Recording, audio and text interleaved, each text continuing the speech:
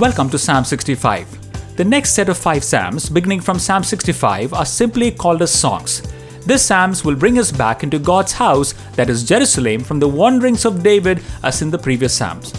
Now it is believed that this psalm could have been used during the harvest, as the psalm does mention grain and flock and so on. This also means that this psalm is a praise psalm sung unto the Lord for his bountiful blessings upon the lives, the land, and the livestock of the Israelites.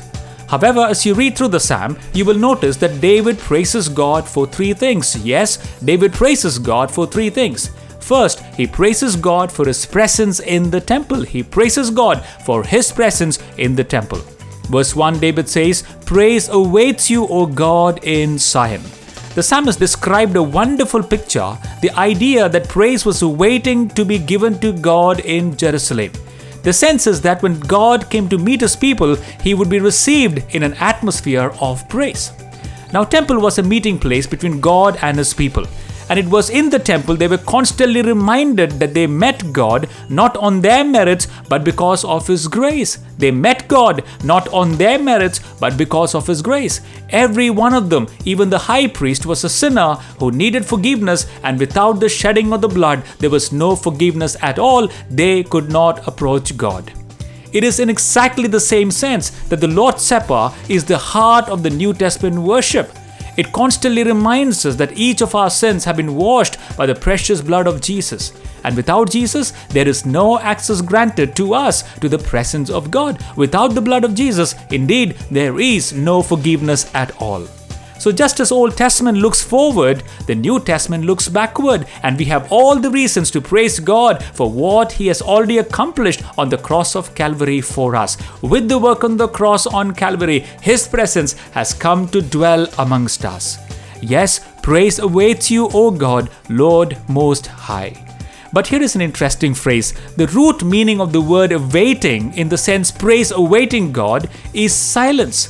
Now, this does not mean there is no praise, but as Charles Spurgeon said, when the soul is most filled with adoring awe, she feels most deeply inadequate to proclaim her praise in the presence of divine goodness. In other words, at the height of worship lies the moment of falling silent before God in awe of his presence and in submission to his will.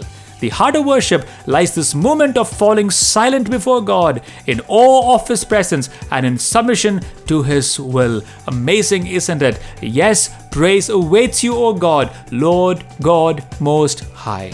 Second, David praises God for his far-reaching greatness in creation. His far-reaching greatness in creation. Verses 5 to 8, he says, "By awesome deeds and righteousness you will answer us, O God of our salvation. You who are the confidence of all the ends of the earth and of the far-off seas, who established the mountains by his strength, being clothed with power, you will still the noise of the sea, the noise of the waves, and the tumult of the peoples. They also who dwell in the farthest part are afraid of your signs. You make the outgoings of the morning and the evenings rejoice." You know, in pagan mythology, the sea connoted chaotic and life-threatening powers. However, David knew that the Lord created everything and established his rule over the roaring seas and their waves. He acknowledges here God's reach not just over Israel, but over the whole earth. Earlier, he acknowledges that all the people of the earth will come to God, and he says God's might is shown not only in his ability to quieten the oceans, but also the noise of the peoples of the world. Yes, we praise God for his far-reaching greatness in creation.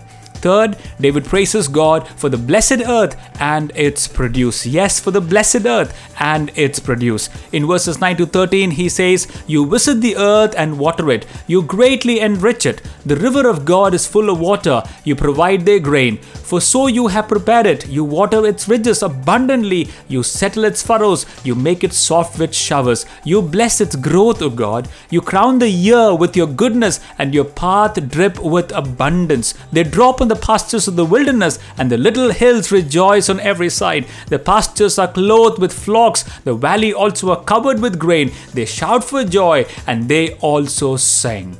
You know, it is actually hard for most of us today to appreciate the coming of the abundant rain to water the crops. But it was sure a blessing of life to the people of old, especially the farmers. Oh, how they rejoiced over it. I remember while visiting my wife's place, how the people there, mostly farmers, had tilled their land and sown the seed and waited day after day for rains to come. They even prayed to God for rains. Luther once wrote, "You are, O God, the master cultivator who cultivates the land. The farmer does nothing more to it than to break the ground and plow and sow and let it lie. But God must be always attending to it with rain and heat and must do everything to make it grow and prosper while the farmer lies at home and sleeps." Oh, praise be to our God who provides the earth with rain and heat and crowns the year with His goodness. Praise to Him who gives us a plentiful harvest. So today, would you praise God for His great work, for His salvific work in us? Praise God for His great presence in our midst. May it truly lead us to the most highest form of worship, and that is to lie silent before our God. Shall we praise God for His far-reaching greatness in creation? Shall we praise God for the blessed earth and its produce as well? Well, we are told to praise God at all times, exalt His name forever, in everything give Him thanks. Shall we pray? All praise belongs to you, O God, for your acts of love and faithfulness towards us. From one end of the other to the other, you inspire worship and praise. Even nature celebrates your goodness, O God. So it's my honor to praise your wonderful name today and to give you thanks for your presence in our midst, for your greatness in the creation and your hand upon the earth and its produce. Blessed be your name. In Jesus' name I ask, Amen.